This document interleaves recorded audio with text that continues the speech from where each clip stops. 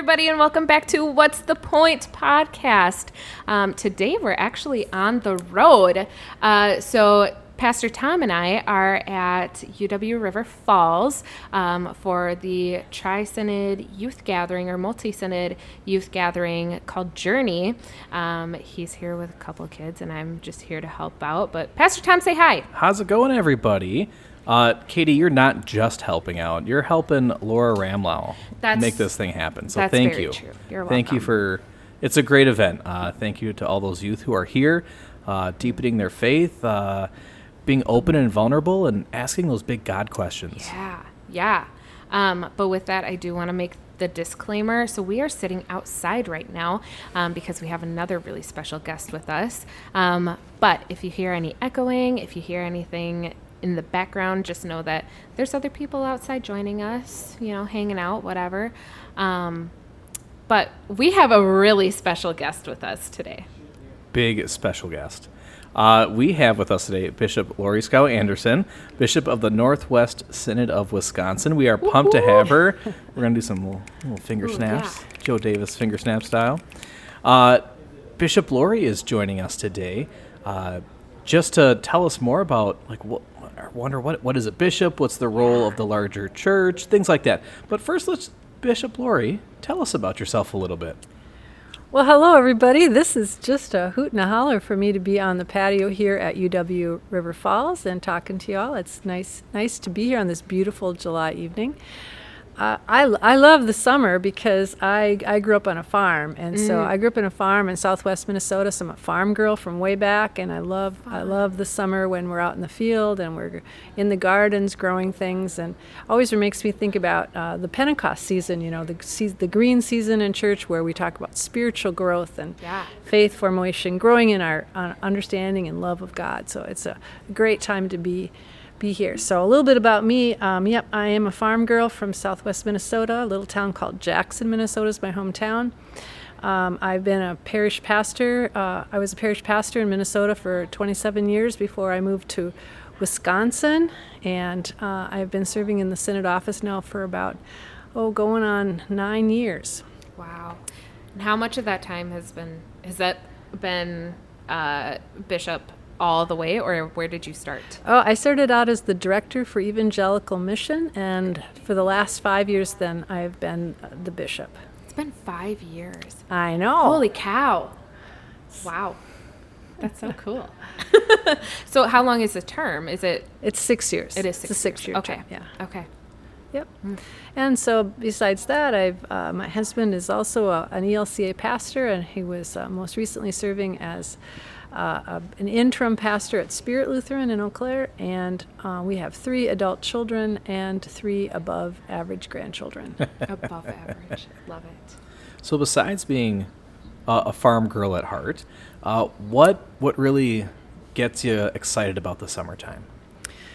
Wow! I have a couple hobbies. I have hobbies, and they all involve water. So I'm excited when the lake isn't frozen, and I can get out in my canoe or my kayak. Nice. That's a good thing. I really love that. And this summer we had 2 new additions. They are paddle boards. So I'm a huge fan of paddleboarding.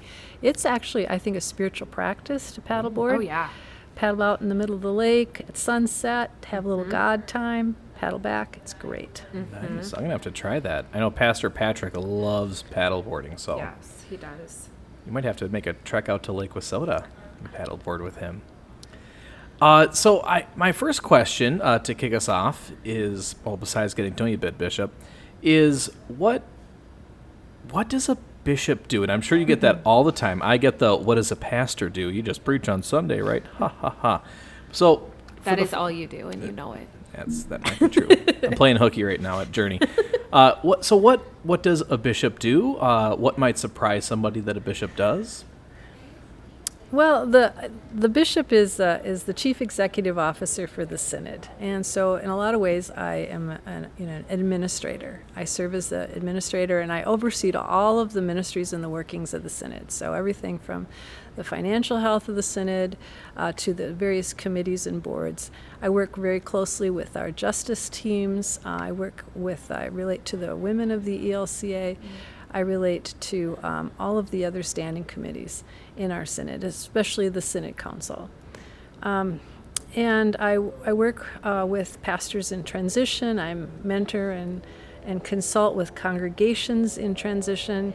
And I work with first call pastors, and I do I do a lot of things. Technically, I'm also the chief ecumenical officer of the church, and I relate to the Churchwide organization in Chicago. Wow. That's a lot. That is a lot. Yeah. So what about that? Because that's a whole lot of stuff. What really gets you excited about being the bishop? Like, which of all that, what do you get up for and like, yes, I get to do this today?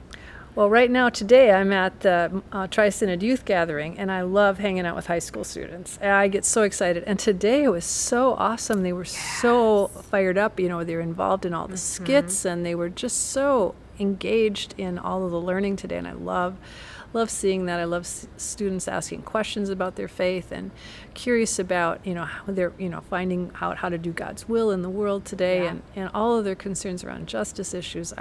That's really exciting. And I really do like also working with the first call pastors and candidates in the seminary students and the first call pastors. That is just it's really hopeful. I really see hope in that. I see their energy and enthusiasm to proclaim the good news of Jesus in their work, and that's really exciting for me. Awesome. Yeah. I'm sorry to cut you off. No, you go. What have you learned about being the bishop that you perhaps didn't expect 5 years ago? Well, I served as the director for evangelical mission before I was elected bishop, and so I was consulting with congregations throughout the synod, and so there wasn't a lot that surprised me because I had heard a lot of things at that point. Yeah. I think what surprises me, I don't know if it surprises me. I guess it concerns me sometimes. Is that we've kind of, some of our churches struggle to remember what their purpose is. I think the biggest big struggle in our church today is what is the purpose of the church, and congregations really struggle to answer that question. And they struggle to keep the main thing, and of course, Jesus is the main thing. Yeah. But sometimes we get just wrapped up in the minutia of, building maintenance, and we get wrapped up in, petty, insignificant conflict. And so I guess I get kind of, you know what I'm saying? Yes. I'm sort of surprised at how we get so distracted. And I think this is going to sound probably kind of weird to you, but I think it's the work of the devil. I think it's the evil spirit that distracts us from our call to proclaim Jesus. Sure. And I think all those little things, those little, distractions, conflict, or, things that just take us off track and takes all of our energy away from proclaiming the good news of Jesus to a world that really needs to hear about Jesus and about the grace and forgiveness and compassion of God. And so that surprises me at how easy it is for us to get distracted from what's really important. Yeah, I was giving you ear snaps with all that. Yeah, right. So I have a question. How are you as a bishop, how are you different from what like Bishop Eaton does? Because she's like kind of the head honcho of the ELCA, but you're also like the head honcho of our synod. So how are they similar? How are they different? Well, So in the Northwest Synod of Wisconsin, there are 196 ELCA congregations. And so I'm responsible for 196 ELCA congregations and the ministries of our Bible camps and our campus ministries and so on. Bishop Eaton, on the other hand, is the bishop of the entire ELCA, and so she is responsible for about 9,000 congregations. So and just slightly different amount, a little bit more. Yeah, and so she's she's the CEO, but she's also like I am, like the spiritual advisor for all of those congregations. We care about the spiritual health and well-being of our congregations, so it's on scale. But she also is in charge. She's also serves on the Lutheran World Federation Board, and she works with World Council of Churches. So the chief executive officer on more of a global or national level. But yeah, just the scope.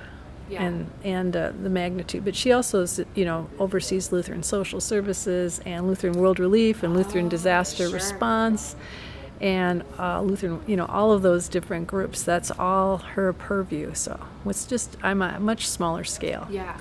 I'm called the middle judicatory leader. Oh, that's kind of a fun word. Middle judicatory. I like that. Yeah. One of my experiences, or part of my experience coming to this synod, was your focus on justice work. That was clear to me coming from another synod, that this synod of Northwest Wisconsin was really focused on not just our view of justice, but God's justice. So I was wondering if you might give us a mini sermon on perhaps what is God's justice, but also what are the justice issues that we are addressing as a synod?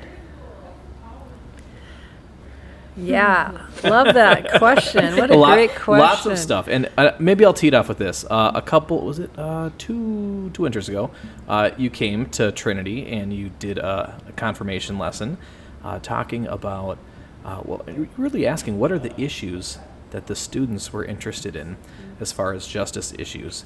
And if I remember correctly, you had just done this exercise with a group of retired pastors. Exactly. And they were really interested in earthkeeping and things like that. And the youth were more interested in racism and things like that. Right. So, those sorts of social justice issues. So how are we addressing those as a synod? That is just such a great, we call that a softball. You just lobbed a softball. So that was one of one of the goals that I had when I started as bishop, was to lift up voices around justice issues in the synod. And so we did a justice synod the first summer after I started. We did a justice synod, and we got everybody together in the synod and found out what they were really passionate about. And from that summit, we formed justice teams. And there was care of creation, racial justice, gender justice, and so on. And gun violence also was one of those that we had conversations around. And so since then, we've kind of consolidated. So we really have two functioning justice teams in our synod right now, and that's racial justice and care of creation. And those are really important right now. But one of the things I've learned in the last couple of years is that, Jesus said the greatest commandment is this: you shall love the Lord your God with all your heart and soul and mind, and you shall love your neighbor as yourself. And so everything that we do around justice issues is about what does it mean to love our neighbor. And as my friend Sarah Bishop says, what does it mean to be in right relationship? So what does it mean to be in right relationship with all of our neighbors? Is it whether they're LGBTQIA, whether they're our indigenous neighbors, whether they are and then being in relationship with the whole planet. What does it mean to be in right relationship with all of God's creation? And so we've been challenged by that to think broadly about being in right relationship with all of creation, and that's really been set the tone for the last several years in our synod in terms of the work that we've been doing, in terms of resolutions around the synod assembly, around the resources that we've put out for congregations to use, and so on. But it is also, I think, who are here at a youth gathering, I think this is what the next generation really cares about. I mean, they really care about their lives making a difference, making the world a better place, And this is one. These are ways that the young people can really have an impact in art through our church, and I think that we need, I need to listen to the young people and hear what they're passionate about, and then help them find a way to work with our church members around these justice issues. So. Yeah. But I'm just really passionate about it. I really believe that this is what God's called us to do as a church, on all levels. Right relationships with our neighbors. It's not rocket science. Sometimes we make it a little harder than it needs to be. Right. But just asking the question, what is God's will for our church? What is the purpose of the church? And how do we live out the greatest commandment, to love God and to love neighbor? What does it mean to love God and to love neighbor today, Yeah. here in this place? Yeah. It gets back to the thing you learned or kind of re-realized as bishop. The main thing's got to be the main thing. It's got to be Jesus. And that means being in right relationships. Yep. Yeah. Amen. Now, what has the sense of justice work always been part of your ministry, even as a parish pastor, or is this sort of developed as you have gone on in your ministry career?